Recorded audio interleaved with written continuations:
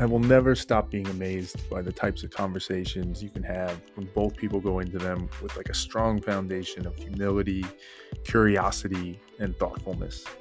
Right? There's just such an opportunity to like explore each other's beliefs, question our assumptions, examine interesting aspects of life in like this open and honest way that is just so efficient, so enjoyable from where I sit, and just so beneficial.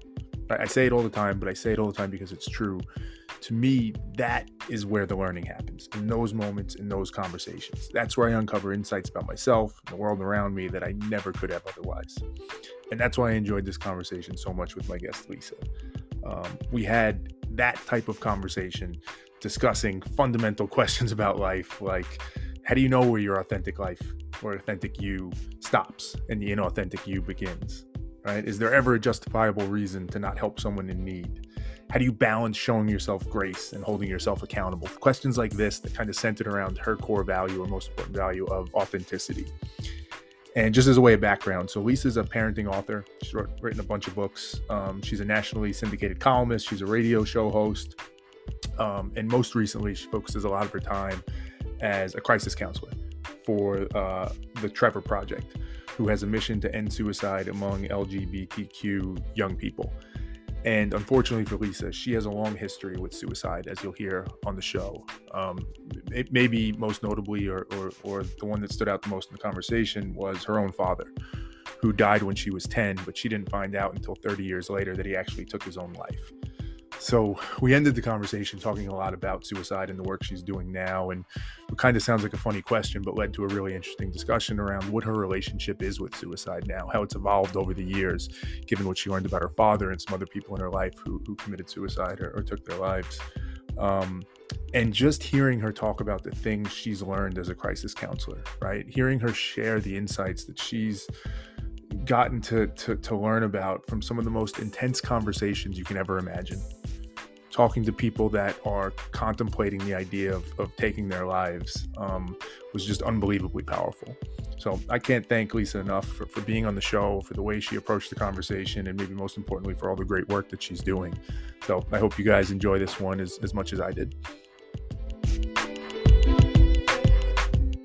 All right, Lisa, thank you so much for being here. Super psyched to talk to you today. I love to just jump right in, so I will do that and ask the question of what's the value that's most important to you? Yeah, no, Terry, I'm glad to be here. So happy to be here. And I appreciate you taking the time. I think for me, it always kind of goes back to the singular value of authenticity Mm. as a human being, because I think that's really like the central tenet to everybody's existence. Either we are intrinsically and externally who we portray ourselves as, or we're not.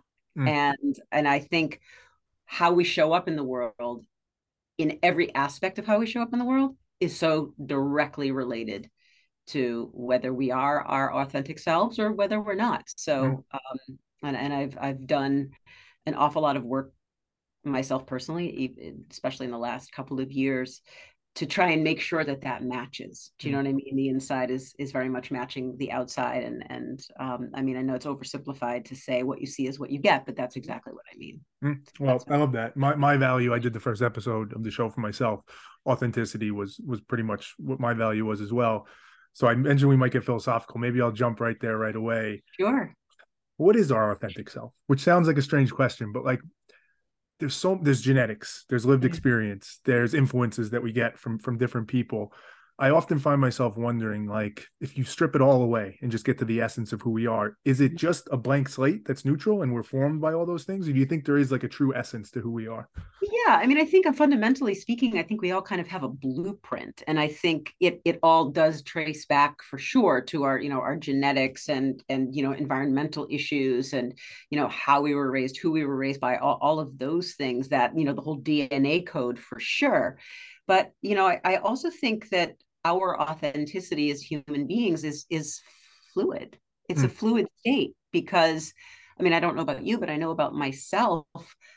Um, I'm certainly not the same person now that I was when I started. You know, I've learned so much about myself and how I operate in the world and how I function best in the world and how I want to represent myself in the world. And I feel like, I don't want to say it's almost like it's chameleon like Mm. in some ways, but I think it is, in the way that so much is pre-wired, yes, but then so much, you know, we kind of pick and choose, and we, you know, we see things that we like and we emulate those things, and you know, and we're you know, we're inspired by certain things, and then we go out in the world and try and create that same inspiration. So I think it's a lot of different things that combine to create that Mm. authenticity, but I definitely believe it's fluid. That's interesting because I don't disagree. I think you may very well be right. But for my own journey of late, where it's taken me, I say this often, like I consider myself very much a recovering people pleaser, which I think is Mm-hmm. kind of symbolic of, you know, inauthentic life, right? You're trying to please other people, you're not being yourself. Sometimes I think of it for me though, that it feels fluid, but it's really me just trying to get back to what I'm supposed to be. Like it was always the same. It's just given the circumstance, the context, the different people I was engaging with, I would be that chameleon and be something else. But the journey for me has been like, what's really there? Like what learning about who I really am. So it Yeah. feels like I'm changing, but in some ways I'm just getting back to the core of what I am. Does that resonate at all for you? Yeah, totally. It does. It's you're kind of unearthing yourself Mm, in some ways. You're just, you know, we're continuously doing deeper and deeper dives into who we are. But at the same time, it's like we can't possibly know when we're, for instance, young kids, or even when we're teens, or even when we're in college. You know, fundamentally, you know, our personalities are similar in so many ways to what they are as, you know, as we grow older. We're in our 20s and 30s and 40s and so on. But um, you know, you know, we definitely do start with kind of that blankish slate, of mm, course, and then I think we continue to, I don't know if it's a combination of digging down deeper or if it's layering more onto who we mm, are, mm, and just kind of adding pieces as we go, and maybe the discovery is happening both within and outside. We are mm, discovering what external influences, and messages and people that we're connected with or exposed to are the ones that resonate with us. And then we you know, we're unearthing that at the same time that we're kind of grabbing them, mm, and we're kind of internalizing those things and making them part of ourselves. So I think it's kind of a combo. mm. It's interesting too. We both used the word resonate, which I think is the right word. But I Mm. wonder if we press on that word, like what is the, as you think about it, and you've got a ton of experience with this, obviously, so I'd love to get into all of it, but what is the like the gauge for you to know, like, yes, that's part of authentically who I am? Like the easy way to say it is like, ooh, I like that. That Mm-hmm. must be a part of me. But what is it? Is it something that makes you happy? Is it what makes you feel good? Like what is it that if you don't use the word resonate, what is it that tells you that's something authentic to you? Yeah, I mean, and you're speaking just me personally as a human Sure. being. Yeah, yeah, Yeah, most I definitely. mean, I think it's, I think it's, I mean, not to, again, not to oversimplify something, but I think that it's what lights me up inside, Mm, or what, you know, it's what drives me, it's what motivates me, it's what makes me want to show up for for that thing or that experience or that person or that community, whatever it is. Um, it's that internal draw that we feel when we find a thing, when we mm, find and we connect with a thing that we just know kind of innately that we belong with. mm. Mm. Do you know And what I it's mean? weird. Like words don't, it's words fail us sometimes with that, right? They To do. explain that. Yeah, And yeah. it's so much so that like the way you just explained it, which I think is perfectly right, it always fascinates me. And again, I speak for myself as much as anybody else. Like, why is that so hard for us then? Why is that so hard for us to just say, hey, that thing lights me up. I'm gonna go in that direction. I'll tell you why. Because you meaning, why is it so hard to commit to that, Um, to Commit's an follow interesting that? word. I was gonna follow, maybe like to embrace it, right? Right. In theory, if that's the blueprint, if that's the thing we follow, like find the thing that lights you up, find the thing that makes you feel like, yes, I belong here. It would seem as if so much more people should be happy and have joy in their lives and feel, you know, true to who they are and feel comfortable and confident. But many people don't. Again, myself included at times. Why do we struggle with that, you think? I, you know, in my own opinion, I really think that it's because we're so busy comparing ourselves, as grounded as we may be, as centered as we may be, as confident and authentic. I'm going to go right back to that word and double back to that for a second. Even in all of our authenticity and our confidence in who we are, who we believe ourselves to be, I think we're all still so I don't know if you want to use the word impacted or affected or jaded, or challenged by the people who are out there in the world, maybe not doing the thing that is attracting us, and we're second guessing ourselves because of that. I think in so many ways, even if we know if it's a great thing, it's a positive thing, it's something that, is widely supported or encouraged by other people, still there's that little voice in the back of your head that's like, do I really belong here? Like, is Mm, that really, is that what everybody else is doing? But more mm, people are doing this thing. mm, Should I be doing that thing, or should I be doing the thing that I have my eye on? So I think that there are all of these outside influences that I don't want to say manipulate, because they're not really manipulating our thinking, but they're more impacting our mhm, thinking. mhm. So I think it creates that question, and that, maybe a little bit of a lack of confidence to just dive into that thing that we may truly believe is like our thing, Mm. or our space, or our place. Is that question ultimately at the root of it? Is what is it? Is it not am I good enough? Maybe am I good enough? But like, is the authentic me okay? Like, should I be that? Because I think in the way you're explaining it, and this resonates for me again, is like there's times where I feel it, like, yeah, that thing, that's for me. I feel that. I know that. I know that's me.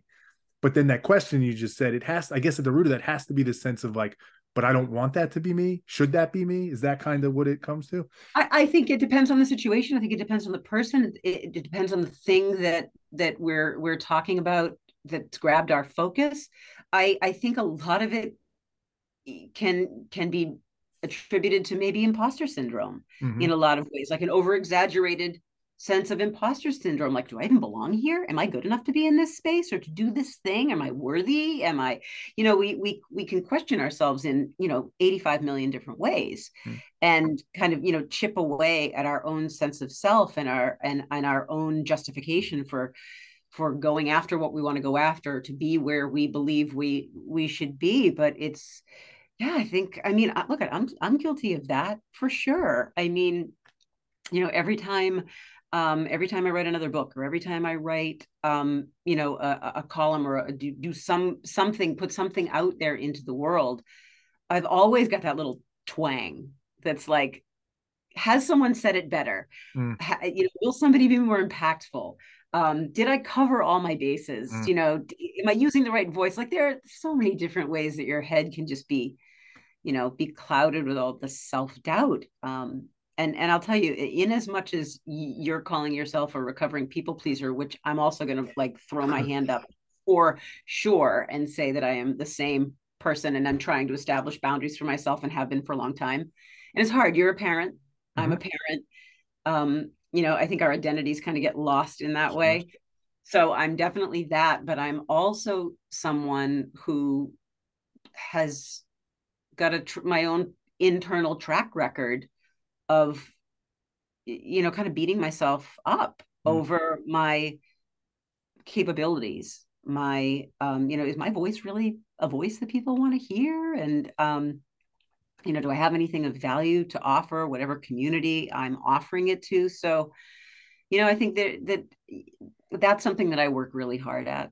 Mm. Trying to be really intentional about what I say and what I do, and make it what I'm saying and what Mm. I'm doing. And that's all it's about. There's no, I try very intentionally not to compare what I do. Like, when I'm working on a project, I only do research to a point. I'm not going to go out and read everything in that space about that thing, written by everybody who could have possibly written it, because then I'm starting to compare myself to that Mm. person or those people. I kind of get the information I need, and then I retreat Mm. and I do my thing my way. So Mm. It's such a yeah, balance to strike, right? Because yeah, it's hard. I want to talk to you about this a little bit, and it's almost cliched at this point, but like that idea of not comparing yourself, not beating yourself up, which obviously is a good thing, right? You could take that to such an extreme, and the implications of that, the damage, toxicity of it, so bad. But obviously, if you go too far the other way and never beat yourself up and never compare, it's hard to hold yourself accountable. It's hard to push yourself to drive to be better, and finding that balance. And like I've asked this question before on the show, and I honestly just don't think there is a great answer for it, because it is a fluid, dynamic balancing act that you have to do. Because obviously, if you go too far in one direction or the other, it's a problem. But figuring out how to do that and stay mentally healthy and feeling happy and authentic and true to yourself, but also like accomplished and driven and ambitious in what you need to do. There's days where I'm like, that's an impossible task. Like, it's literally impossible to do. How have you tried to do that? Yeah, it is. I mean, yeah, sure. Of course, I'm always very conscious of trying to do that, but we can also get very overwhelmed and sidetracked by putting all of our attention and effort into trying to do that. Then we Mm. all of a sudden are so, overwhelmed by trying to maintain that balance that throws us out of balance. So it's like And a that catch to it too. 22. Yeah. Yeah, yeah, yeah. It's like a catch 22. It's kind of crazy in that way. So, I think here's the thing for me anyway, and I certainly can't speak to anybody else, but I feel like what a lot of my life has become now in my search for that balance is giving myself a lot of grace Mm. in arriving there. Maybe some days I am in certain ways, and maybe other days I am in different ways. I achieve that where I need it most. And I think that's kind of what it's become for Mm. me, the essence of it, of maintaining that balance. It's not maintaining full, complete, total Zen-like balance in your life, because like you said, that's unrealistic. Mm-hmm. Nobody's going to get there. But I think that, in those isolated moments, whether it be, in the way that we are trying to engage with our kids, or the way that we're trying to engage professionally, or a project that we're working on, like, obviously do the best you can with what you have at your disposal, and put your best self into it. And that's okay. That's enough. Mm-hmm. Like, that is enough. We do not have to constantly be overachievers, never take a sick day, never consider our own selves, always consider everyone else. Like, I've started considering myself and prioritizing my own mental health more in the last year, probably more in the last 6 months, than I have in my entire life. Mm. I think, as a way of giving myself grace as I try to achieve balance. What was this is going to sound like a corny question, but I mean it more deep. Like, what was the hardest thing you had to give up or trade off to make? Because it's time, right? You have to have time and resource to give to yourself and your Yeah. mental health. You have to trade things off to do that. There are other things you were giving time or resource to, whether it be family, friends, job. What was the hardest thing you had to trade off on that to be like, you know what? I'm letting that go because this has to be the thing. I need to focus more on me. Yes. Like all of those, it's all of those things. I mean, for me, I think most parents would probably put themselves in the same bucket. Like, I have two daughters. They're both grown adult women, and they, because of COVID, are about to go on a plane with my daughter, moving her to Japan in less than 2 weeks. That's cool. So, yeah. So I'm not going to be as readily accessible for her, but my other daughter, my younger daughter, is still here. But again, like, works, totally independent, grown, out of school, all those things. So, they don't need me in quite the same ways. So it's not like I'm consciously pulling back from them. I'm just letting them have their space to do more. The way that I think that I've found myself doing what you're suggesting is really probably where my friends are concerned. I've always put everybody in my life before myself, whether it be my parents, my immediate family, my husband, my kids. And I would lump my friends right into that. And a very great friend of mine, she's the contributing author on the book, the last book that I wrote. She's a psychotherapist here in Boston, Deb Gansenberg. She's famous for saying this. Like, in every conversation, somehow she says this: when you say no to, when you say yes to someone else, you're saying no to yourself. And that has resonated in my head from the very first time she ever said that to me. And I think it was really her saying that as often as she did for all the time that we were, like, on the radio together and writing books together. I just really internalized that. Mm. So the place I found myself doing that more often was with friends, and not, you know, not showing up any less for my friends, I don't feel like, but prioritizing, I guess. Does that make sense? It does. It totally makes sense. So much Yeah. so that I'm going to put my people pleaser hat back on to press on this because, and again, hopefully you understand the spirit of this. My people pleaser hat comes on, right? And I hear what you're saying, and the words make sense, and that phrase is the right phrase. Mm. But there's this voice in my head that's like, but that's what being a good person is. Like, you be there for your friends. Like, as soon as you pull back, as soon as you say that no, like, you're missing the point of what it is to be a good person. And like, there's an intellectual part of me that could speak back to that voice and be like, let's be reasonable here. Exactly as you're saying, you can't always give. You have to worry about yourself. Mm. But that voice comes back and is like, but what if this is that moment where your friend needs you? What if this is that moment where, like, no, this is where you show up and show that you're the person you are? Mm-hmm. And I struggle with that deeply still. And again, in the spirit of it, I don't know that you ever fully get over that, but like, does that kick in for you? Oh my God. Yeah. I mean, I have always been of that mindset. I am still of that mindset. Like, it is some of the hardest work that I've ever done on myself to allow myself to step back in those moments where maybe I know, like, without even thinking twice, I know that I've taken on too much. I'm trying to be all the things to Mm-hmm. all the people, and you know, your heart and your intention, everything is in the right place, and you're doing it out of love and caring, and all those things line up, you know, in the right ways. But I'm depleting myself, and Mm-hmm. I'm maybe not meeting my own obligations. Maybe I'm on deadline, but I drop everything to go be there for the friend, to drive this person here or show up for that one there. And that's what I started recognizing when I started recognizing that I was, you know, dropping some of my own balls. Then I would revert back to the old oxygen mask in the airplane image, where it's like, you're no good to anybody else around you. It doesn't matter who they are, the closest people, acquaintances, anyone in your circle of influence. You are no good to anybody if you're not any good to yourself. Mm-hmm. And that was sobering to me, because I'm like, well, you know, okay, great, I showed up for that person, for them, but now what I'm responsible for is a disaster. Mm-hmm.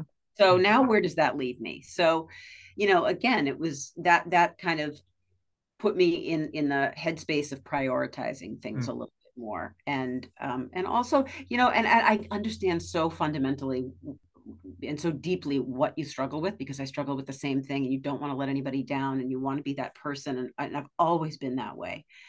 And I've asked myself at times, what would happen if you didn't show up? Mm-hmm.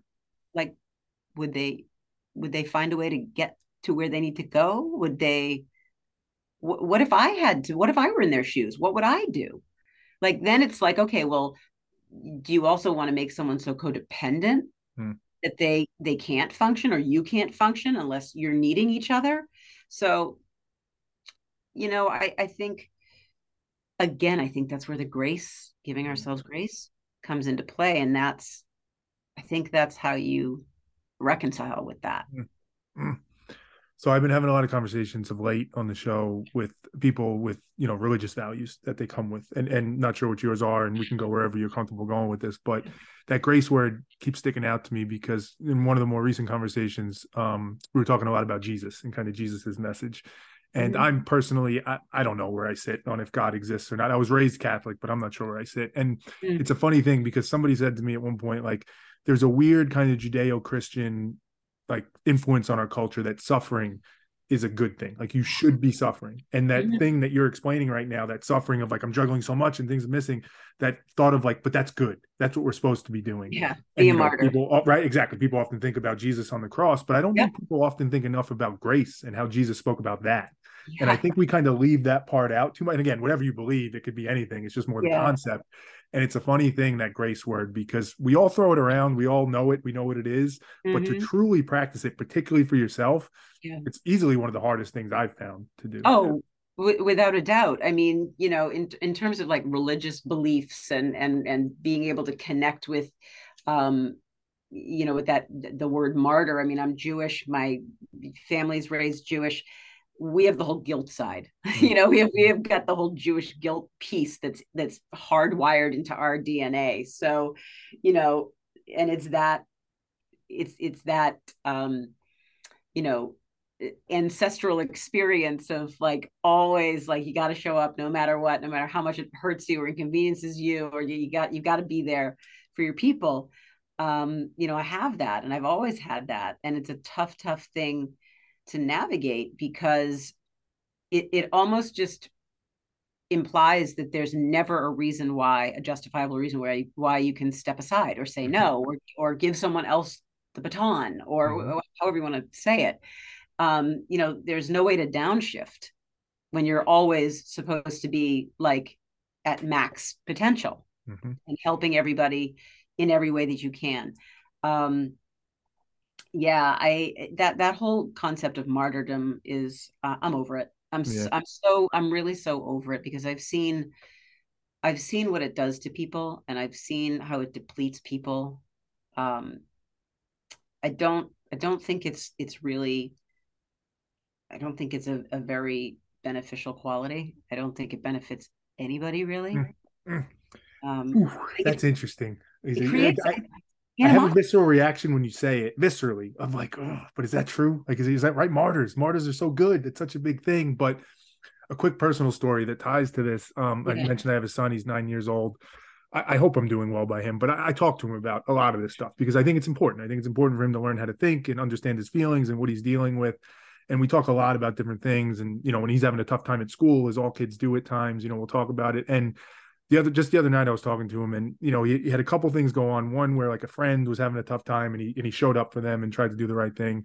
And another where he was having a tough time, and he handled it so beautifully from where I could sit, like kind of like a bullying situation where he didn't respond back aggressively, but he stood his ground and was confident in who he was, and really just tried to understand like why would you do that from the other person. So anyway, and I remember thinking like that's so beautiful, and I was telling him, that of how good it was, and I found myself thinking very much in the vein of what you're saying, like I hope you're as happy as you are good because you are a beautiful, good person. And my fear went right to the place of like, I guess I hope you're not martyring yourself though, because I think being part of being a good person is being happy. Like you can't strip that out of it. You should be allowed and have permission to be happy as a good person. Like almost so far as to say, in the spirit of the martyr point, like you can't be a good person if you're not happy. Like because you're part of the person that should count. That if you're being good and helping others, like you have to be part of that, right? So Absolutely. I hear you. Yeah, I get Yeah, what you're saying with that martyrdom. absolutely. We're entitled to that. We deserve that. Well, that's the balance. Like we can't expect, I don't care who you are, socioeconomics, I don't care, where you live, I don't care how much you have, in terms of like, external things. Yep. It doesn't matter. Everyone is going to have that good and bad experience in life. There is no one who skates through without struggle or trauma or any kind of fear or disappointment, or that's just life. But at the same time too, like there is so much beauty, and there is, I mean, that's the total human experience is Mm, what we're talking mm, about. And you mm, can't just live in one space or the other. I mean, look, and it's funny. Well, it's not funny, but in terms of taking an absolutely gut wrenching, terrible, you know, impossible situation, like let's get really deep and talk about mm, something like the Holocaust, mm, and talk about Holocaust survivors, and talk about how many survivors in a situation like they were in, stripped of everything, lost family members, treated like animals. I mean, everything that happened, and you hear these conversations that were taped with people who had survived and said they still found joy. They mm, still prayed. They still kept their humanity. They still found a way to look through the tiny window at the blossoming tree and found their joy, because they knew that A, they were entitled to it, and B, that existed out there for them, and they mm, had to find it. So it's like, even in the most extreme situation, I think is what the point I'm trying to make is, that you can, that joy is there to be found. We may just have to work a little harder mm, to expose it. mm, That's mm. but we can't expect to be here without experiencing all of it. It's conversations like this that I often step back and think about it and be like, how slash why is this so complex? Like the things we're talking about, which are so fundamental to life and all this stuff, as we're talking about it, and we're not even fully doing it justice, like it's so complicated. There's so much mental gymnastics, and that sounds like a dismissive term. I don't mean that in that way, but like, Well, but it how do is. you, there is, right? Like, how do you think about that? Do you think if you step back and look at like humanity, human nature, are we overcomplicating it, or is life Totally. really this complicated and we need to embrace the complexity of it and the nuance? That the mistake is when we make it too simple. Or I think the mistake, that you could also argue the same point on the other side and say the mistake is actually when we are overcomplicating it. It's sure, yeah, Because look, what Terry, you and I we've known each other for what, 47 minutes. yeah, And I think it's fair to say, or I feel confident saying, that you're a good guy with good morals and values, and you want to do right by your family, by your child. Um, you know, I think that that's enough. Like, you want to live a good life. You want to offer your family, your child, your people a good life. Those who are closest to you, and I think it's okay that's the baseline. Yeah, it's going to fluctuate. mm, Yeah, there'll be moments where it does get a lot more serious and it gets more intense and it requires, more thought or more effort or more commitment or whatever it is. But I think the essence of it is we want to be happy. mm, We want to thrive. We want to love and be loved. We want to contribute. We want to be of service. We want, you know what I'm saying? mm, So I think the pillars are not complicated at all. mm. I think situationally, yeah, it gets intense sometimes, but that's life. Well, here's where I think it gets most complex for me, and I'm curious your response to this. And again, let's go hit it right on. So as you say those things, which I appreciate you saying, by the way, super nice of you to say. Oh, I Where believe it. my mind instantly goes, this is probably the instant place it goes, is like, oh, that feels good. Like, Yeah. that's nice of you to say. The Mm-hmm. next place my mind goes almost instantly is like the twist of life is, as soon as I allow those words to infiltrate me and like truly feel like, ooh, like I'm pretty good, that's where it goes wrong, right? This twist of Why? like, Why? because I don't trust the human mind enough. It's not that I think the human mind is always wrong or leads us astray. I think it's so easy. There's this gravitational pull towards all the things you're saying, but it ends up working against us sometimes, of wanting to feel good, wanting to feel comfortable, feel safe, feel loved, that will spin stories to ourselves. Mm-hmm. And if I hear enough of a story that's like, hey, you're doing a great job, you're a great dad, you're a great person, there's a part of me that hears that and is like, hey, that feels good because I put in a lot of work towards it. But I'm Mm-hmm. always hesitant. I'm always cautious, because if I let that go too far, my mind will take that and be like, pull back a little bit. You don't have to do all that. That's always my fear, right? Is that our minds are always trying to pull us in a good way, like to comfort and safety and peace. And being a good person, there is some active nature to it. There is some work that has to be done, particularly, right? Like the work you do around inclusivity, around suicide, like that's stuff where you have to give yourself somewhat. And if you let yourself off the hook too easily, like it's hard to be a good person in that way, which runs counter a little bit to what you're saying. And it's not to be disagreeable. It's to say like, hey, let's try and figure this out. No, Is it not at all. simple? Like that's the part that makes me think it's hard. It's complex and it's hard. And that suffering comes back in a different way of why that's part of life. I wonder for you, so that's all really interesting, and I could totally appreciate how you reacted to that, because I'm also someone who I thoroughly enjoy giving a compliment where I think a compliment is due. If I don't, I'm not going to say something. I'm not going to blow Mm-hmm. sunshine Mm-hmm. just to blow sunshine. I'm going to make what I say to you or to anybody else very intentional, very meaningful. And if I say something, and especially if I say it in a way that is intense. I don't mean intense in a bad way. Just if I'm like really Mm-hmm. adamant about something and I really believe it. So I, I think where your head goes is probably the same place where my head goes, which is right back to that imposter syndrome, Mm-hmm. which is like, well, how can I be that good? I mean, there are other people Can out I there. can I distinguish a little bit there though? Please. Yeah. I don't know that it's that I don't, and even saying this sounds arrogant, but like it's not that I don't necessarily believe what you're saying. Mm-hmm. It's if I allow that belief to sit too strongly, it will pull me, like, even if I am a good person right now, and then I start to believe it, and I'm like, I'm a good person, You won't it try as will hard. take my foot off the gas a little bit, and my foot needs to be on the gas because it's hard to be a good person. But There's too does many it things though? pulling us. Yeah. Does it really need to be on the gas as much as we see this? Question. Now this is like, now we could unpack this for another 2 days. Yeah. That the idea that we've all gotten so hyper focused on produce, show up, don't take a Yes. sick day, Yes. don't take care of yourself, take care of everybody else, show up for everybody but yourself. That's where I feel like humanity has kind of peaked in that way, and we're figured out like, okay, that's bad. That's not, Yeah. we Yeah. don't want to keep tracking in that direction because we're all suffering. So okay, now everyone, we're kind of in the midst of, finally, fortunately, a good like self-care movement where people are like, no, Agreed.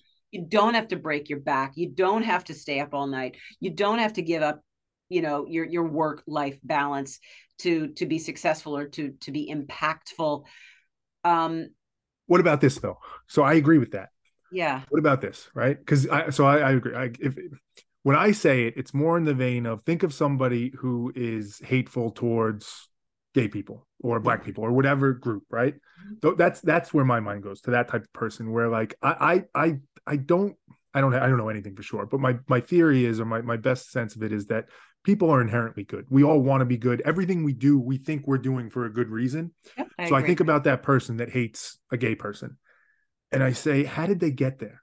And Mm. where I track towards is that it's this phenomenon we're talking about. They've convinced themselves too much that they're a good person, they're a loving person, they're doing it right. They're not questioning themselves enough. And that's the only logical way I can assume they could get there. And Yeah. that's what I worry about, that type of thing. When I say letting off the gas, it's less about like work-life balance and breaking your back. It's about that questioning to make sure you never get too confident that the beliefs you hold or the way you're approaching life is implicitly good. Mm-hmm. Because hate is out there. People do some amazingly ugly things in this world. Sure. And the fear of ever contributing to that in some small way is what keeps that foot on the gas. Yeah, I know. I mean, we have to be diligent. That's it's like being an anti-racist. We have to be proactive to call ourselves that. We have to be seeking the knowledge. We have to be having the conversations. We have to be, dealing with our own biases. We have to be, we have to be doing the work. Look, yes. Just because, look, think of it this way. I know what you're saying when you're saying you don't want to let your foot off the gas, and I feel the same way too. But we are entitled to take what we've learned and process it, assimilate it, integrate it, and we're allowed to coast down the hill without our foot on the gas. We're still moving forward. We're still moving in the right direction, the direction that we want to be going in. But I'm bringing it right back to grace. This is where we say, okay, we're allowed to reach plateaus and spend some time in those places to get what we can, you know what I mean, to internalize what we're working so hard on, and regroup and recharge and energize, and then hit the gas again. It doesn't have to be a like foot to the floor, because then I feel like we miss things. Yeah, that's a really valid point. I think the objective doesn't have to change. The objective could still be to try and be the best version of ourselves, to try and help bring more, light, love into the world, reduce hate, anti-racism, wherever it is. That objective doesn't have to change. And in some ways, what you're saying allows you to better get to that objective. It feels counterintuitive because it feels like we got to push, we got to go, we got to fight. And there's times for that, right? That you do have to do that. You do have to question yourself. But if you only do that, you're going to be less effective, less efficient at getting to that objective. And I think that's, for my mind, that's like a super logical mind. That's one of the best answers you can give, because it's like, okay, efficiency. It's more efficient that way. It just feels wrong to an extent. That's back where we were before. But yeah, no, I get it. And I like being cut from that very same cloth. I totally understand what you say and why you say it. And I feel so similarly. I really do. And I think a lot of it is just, like personal observations of myself. Forget about anybody else in the world, how I operate. And when I'm just, so like right off the jump, I want to get, I want to do it all. I want to help everyone. I don't want to let up. I want to learn as much as I can learn, contribute as much as I can contribute. Like, that is not sustainable. Mm. I mean, that will, that desire, that, that intrinsic need to be a good person, like that doesn't ever have to change. Like our baseline, what you and I are talking about, is not ever changing our baseline. We are constantly building on that, but we don't have to put the entire side of the building up in one day. Mm. We can still add brick by brick, or a section here, a section there. And just because we may alter our pace doesn't mean that our momentum has changed, and our attitude has changed, and our impact has changed. Does that make sense? It makes so much sense, and it's why I love these conversations, because there's something super deep and profound in that and that's why I think, back to the simplicity versus complexity, I still don't know the answer, but to me, I lean more on complexity, because what you just explained, like there's a complexity to it of understanding how that needs to function, but it makes sense. It does, to answer your question directly, it does make sense. It makes a lot of sense in thinking of it that way. So yeah, I do get And that. it's uniquely personal, Yeah.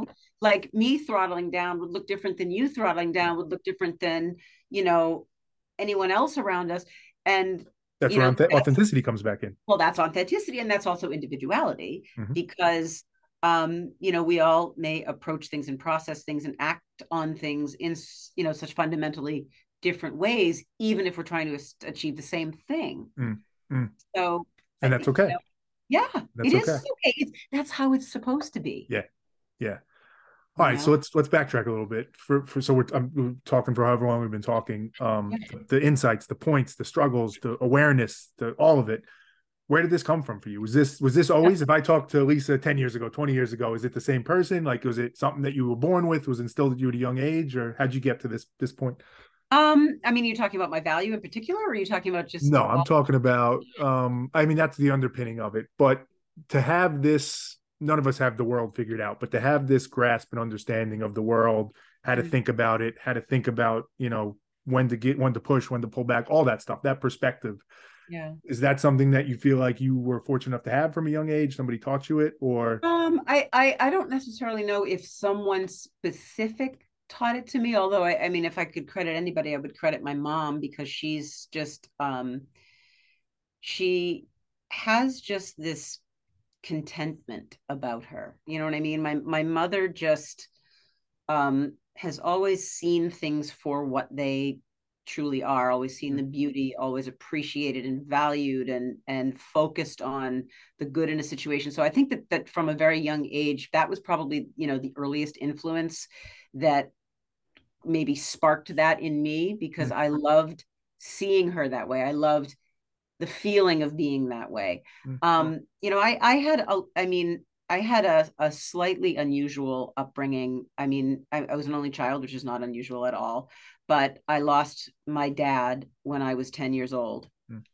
At the time, I lost him. He was my best friend in the world, as close as I am with my mom, and I certainly am. She's my person in this world.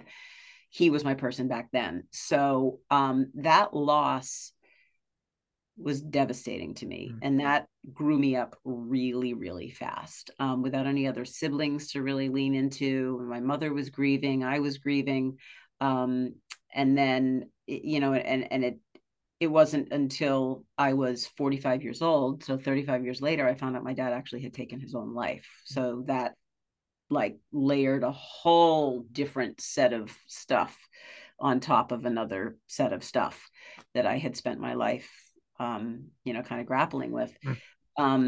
So I think, but if I trace it all back, I was very acutely aware at a very young age of the fragility of life and the beauty of life. My dad was an outdoorsman. He was just peak bagger, mountain climber. I did all those things with him when I was a kid. I developed such a deep, deep love of movement and nature and the outdoors, and it sounds totally cliche, but like stopping to actually smell those flowers and look at that sunrise and listen to those birds, and that's how I've always spent my life. I've always taken because of my dad, and my mom was the same way, such incredible delight in the simplicity of life. Mm, And it's carried me along throughout my life. I've hopefully given that to, pass that along to my own daughters, mm, who have a very similar appreciation. I know my husband feels the same way, but I mean, I've always been someone, I've always been a seeker. mm. I've always questioned everything from the time I was little. I used to spend way more time with adults. I used to, even before my dad passed away, I used to just love to connect with adults because they had so much to say and they had so much knowledge and they knew everything about everything. And so I was always like the annoying little kid, just like constantly questioning everybody. I've always been that way. Um, and as much as I love questioning, the thing I love even more is listening. Mm, So when I'm involved in a conversation like this, like I could honestly clear the deck for the rest of my night and mm. keep talking to Oh, you don't about tempt me. these Don't things. tempt me. Well, I know, but that's my point. Like, I love understanding how other people's wiring impacts the way that they move around the world. So Mm, that's a really long answer to your question, but I have always been like this. Definitely, mom was a big factor. Losing a dad early was a factor. Yeah, it's a but beautiful answer. I mean that. I'm like you. I try and only mean what I say what I mean. I mean that. yeah, That's a beautiful. I mean, obviously, there's horrible things in it too, but overall, a beautiful answer. I want to ask about your dad and the suicide work that you're doing now a little bit, whatever you're comfortable talking with. But before we always before we go there, anything. I'm curious. What about? I'll presume this. You correct me. I sense a fighter in you as well, right? We talked about it a little bit. How about that part of it? That sense of like fighting, trying to bring more goodness in the world. That part of it, is that also traced back in the same ways, or is that where'd that come Yeah, from? yeah, I think so. Both of my parents, you know, modeled just always in their life, putting yourselves, putting ourselves out there for the benefit of other people, helping other people, being kind, that gracious. They were just such gracious human beings, and you know, there isn't anything that either of my parents wouldn't do for someone they knew, someone that was important, who was important to them, someone they didn't know, someone they'd Mm, never met. mm, And I think I've always wanted to walk through life in that same way, kind of giving back and being of service, and you know I've always wanted to make an impact. Like I've worn a bracelet for so many years right now, and the single word on it is impact, mm. because that's how I've always felt. It's funny, if my husband Dave was in here right now, he would say, if I admitted to you, which I'm going to do right now, that I've literally spent definitely my entire adult life, and he and I have been together since we were 17. So I've ever since the day he's known me, I've always been trying to find the way that I'm going to change the world, Mm. that I'm going to, and I'm not, this is not a self-serving, like I have all these great things to fix everything. That's not it. I just have always wanted to do something to impact the world Mm. in a positive way. And it's interesting how, when you pay attention to the signs you're given, the direction that you are sometimes thrown in, the things that happen to you that lead you to places that you never expected. I do a lot of paying attention to that. Um, my whole life changed when I found out my dad took his life, and I don't mean for the reasons you might expect, in terms of like I was shattered, I fell apart, my past was illegitimized.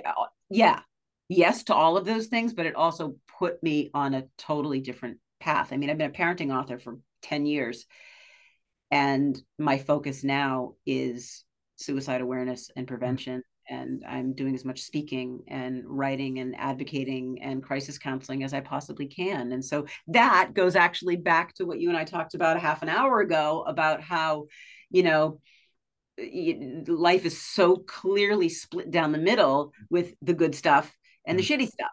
And we have to find a way to navigate both of those things Mm. and extract, you know, the good from the bad. Yeah. So yeah. Yeah. I was gonna I want to ask you what might sound like a strange question, but I'll ask it intentionally. what's your relationship with suicide? And I mean that in this, like, let me leave it at that and just see how you respond to that. Yeah. I know it's a weirdly worded question, but I No, think it's there's a not. good reason for it. No, I really appreciate you asking that question because it's not a question I get asked very often. And I actually have an awful lot to say about it. So, my relationship with suicide has changed dramatically over the years. So, I've had, unfortunately, it's not just my dad that I lost to Mm. suicide. Um, Shortly before my dad passed away, my cousin who lived up the street from me and was probably about 8 years older than I was at the time, um, he took his life, and that was the very first experience that I ever had. My parents were very open and honest with me, and that was the very first experience that I ever had with it. I was so young that I was kind of aware of it. They were honest. We had conversations about it. It was all appropriate. I internalized it as much as I could. I didn't really form opinions one way or another. But I also lost a very dear friend we've been friends since we were 5 years old. And he took his life a little over a year ago, and that was incredibly sudden. And in the middle of those two experiences, I found out that my dad, about 10 years ago, that my dad had in fact taken his life. So I've had these like touch points throughout my life where I've been very deeply connected to suicide. Probably when I was in my 20s, and I could really kind of formulate my opinions, like, what do I really believe in life? That was one of them. Mm. I always thought it was an incredibly selfish act, which Mm. is a very, very normal reaction Mm-hmm. to suicide. People, even nowadays, with how mainstream talking about suicidal ideations and mental health is, it's very, very normal for someone to say, well, that's so selfish of you to even think that. What I've realized, and it was through just a ton of self-reflection, understanding mental illness, having a daughter who has had issues with anxiety and depression, understanding her and her mind and how that worked within her kind of genetic code, seeing how therapy and medication changed her life. I mean, there were all these bits and pieces that I was drawing on to kind of redefine how I felt about it. And I finally, ultimately arrived after an awful lot of work and understanding and just deep diving. I finally came to this realization, which is so basic and simple. I can't believe that I didn't believe it before. It's not in any way, shape, or form a selfish act. Suicide is a mental illness. Mental illness is an illness. Let's take out the word mental. It is an illness. You wouldn't fault someone for cancer. You wouldn't fault someone for, you know, heart disease. You know what I'm saying? Mm-hmm. It's no different. And I know it's so simple and basic, and that most people would not need to arrive at that. They would know that intrinsically, but I had to arrive there. Mm. I had my own notions about it. So now, now that I understand that, and now that I have that different connection to suicide, that different internalization of what it means, um, I understand, I think, a little bit better what someone who may be in that headspace might need, what to say, what not to say. And it's because of that that I just this past year spent so much time getting certified to be a crisis counselor on a crisis line. And yeah, and it's continued to change my life. And it's there are times in our life, and I'm sure you've probably had these times. I bet for you, this podcast is one of them that you do because you do it so well, and it seems like this is the thing that you were supposed to be doing. I've always been a writer. I've always loved writing. It's one of the things I love most about what I do in this world. I have probably never had the feeling of being in the right place, doing the right thing at the right time, as I do when I'm crisis counseling. Can you tell me a little bit? What does it feel like? What do you feel? How do you know that? I know that because I'm a real like textbook empath. I'm like like when you read highly sensitive human definition, that's me. Mm. I feel everything. My wiring is very, very, very exposed. If I can like give you that analogy, like there's no coding. I feel everything, the vibrations, the good, the bad, the sad. I don't know what it is. Like my family, my girls and my husband, my mom, everybody was super incredibly supportive of me doing this, but they were also very cautious and concerned. Like, are you going to be able to handle this? Are you going to be able to, like, how are you going to have someone who may potentially be an imminent risk of suicide, like an in progress suicide, which has happened multiple times? How are you going to handle that? Can you handle that? And it's because I don't know. There's something that only I understand. So I wish I could better Mm. articulate it to you. But when I'm on the phones and I'm talking with people, it's always been very important to me to hold space for people. And it's something that I tend to do a lot. And it's a place where I feel like I belong. I feel very comfortable in that place. And this goes back to me saying before that Yep. I love listening.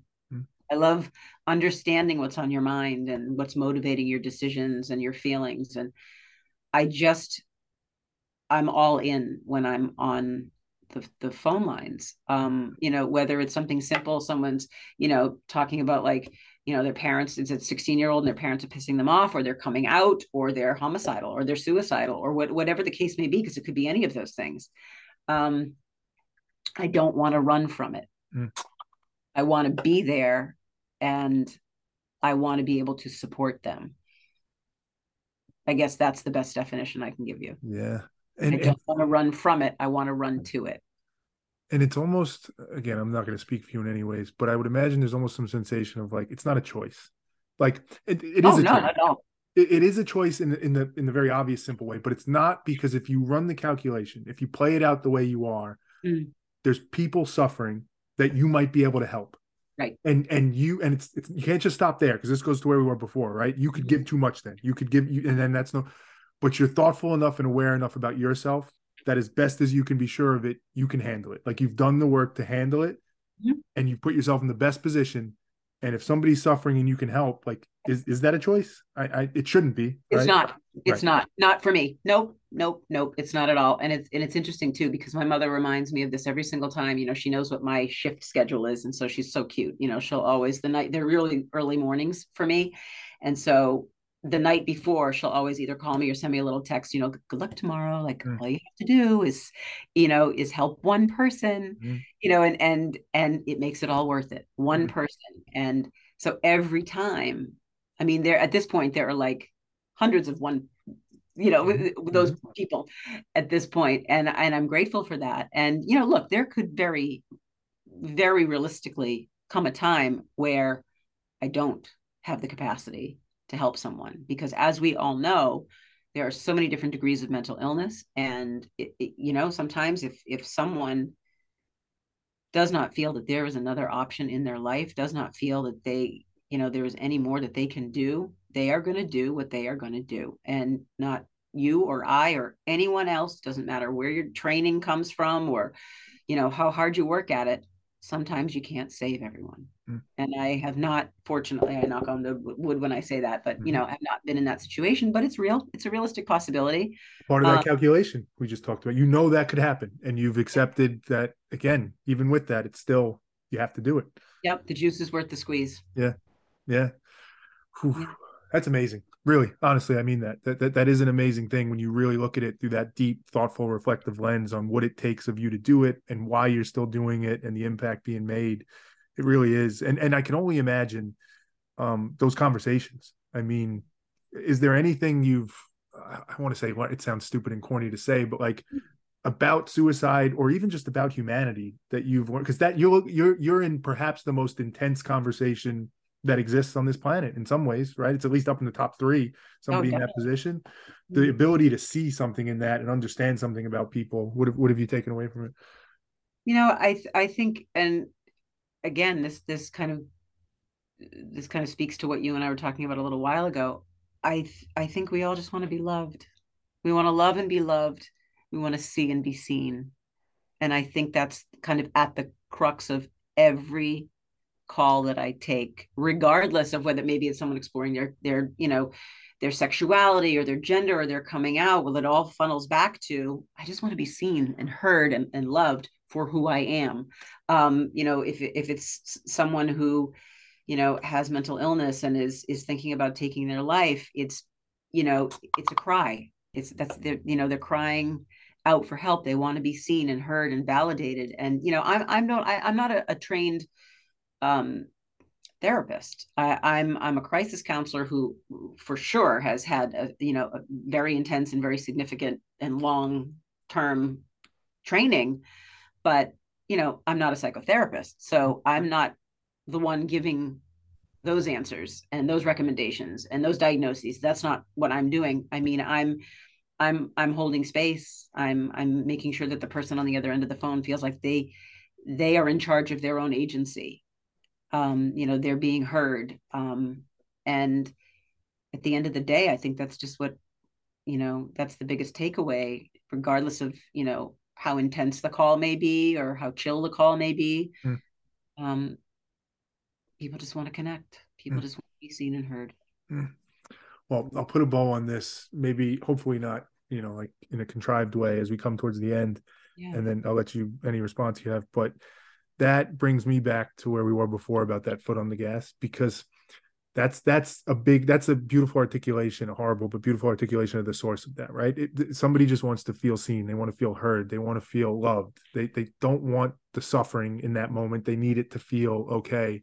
Mm-hmm. And that, in most instances, is human made, right? That the reason why that isn't happening is because a human didn't do something or did do something that they did or didn't have to do, right? Yep. And that questioning, that sensation of like never feeling like, okay, I've got this, is rooted somewhat in that, because there's so much harm and damage that could be done. And that's not me trying to revert back to being like the foot always has. I still believe what you said about, you have to do it for it. But I think it speaks to that complexity of life a little bit for me, of like trying to balance and manage all this, right where we started in the beginning of the conversation of how do you just be yourself, which should be the easiest of things. If that's hard, then this stuff has to be somewhat hard. Yeah. But I'll say, Lisa, firstly, I love this conversation. It's a beautiful conversation for so many reasons, and appreciate you and what you're doing for so many reasons. But your ability to marry like the logical understanding and just what it is with the more, emotional, intuitive piece of it, and draw out these insights that kind of touch in both of them to try and make a difference in the world. I mean, that's a beautiful, beautiful thing. So I'm so grateful to have you on. Really, I am. Well, I appreciate you right back for the same things, for the same reasons, because you're out there. We're both seekers, and we're both trying to make a measurable impact on the quality of not only our own lives, but on the quality of everyone's life around us. And like, that's it. That's the essence of all of it. That's what we're here to do. And we're all charged with doing that in our own very unique ways. And we don't always know what that way is, which is why, we need to be paying attention. And, we need to be saying yes. One of the things, this probably is, I've done this to a fault, but one of the things I almost always did when I was younger was I always said yes to any opportunity, because you just never knew what that would expose, what it would bring you to, who it would bring you to. And I get the feeling you're exactly the same way. We just want to understand and truly benefit from the human experience and make sure everyone else around us is doing the same thing. Beautiful way to end it. Beautiful way to end it. And Lisa, I mentioned in the intro, I put it in there, links to the work you're doing if people are interested, the books, obviously. And my hope is when people get to hear you in long form like this, they're even more interested in that. But I'll have all links to that. But again, thank you a ton for being on, for doing what you're doing. Gary, thank you right back. And you got to keep doing what you're doing, because this is just very quickly become one of my favorite podcast interviews. I appreciate that a lot. I appreciate that. All right. You have a good rest of the night. Yeah, you too. You too. Thanks.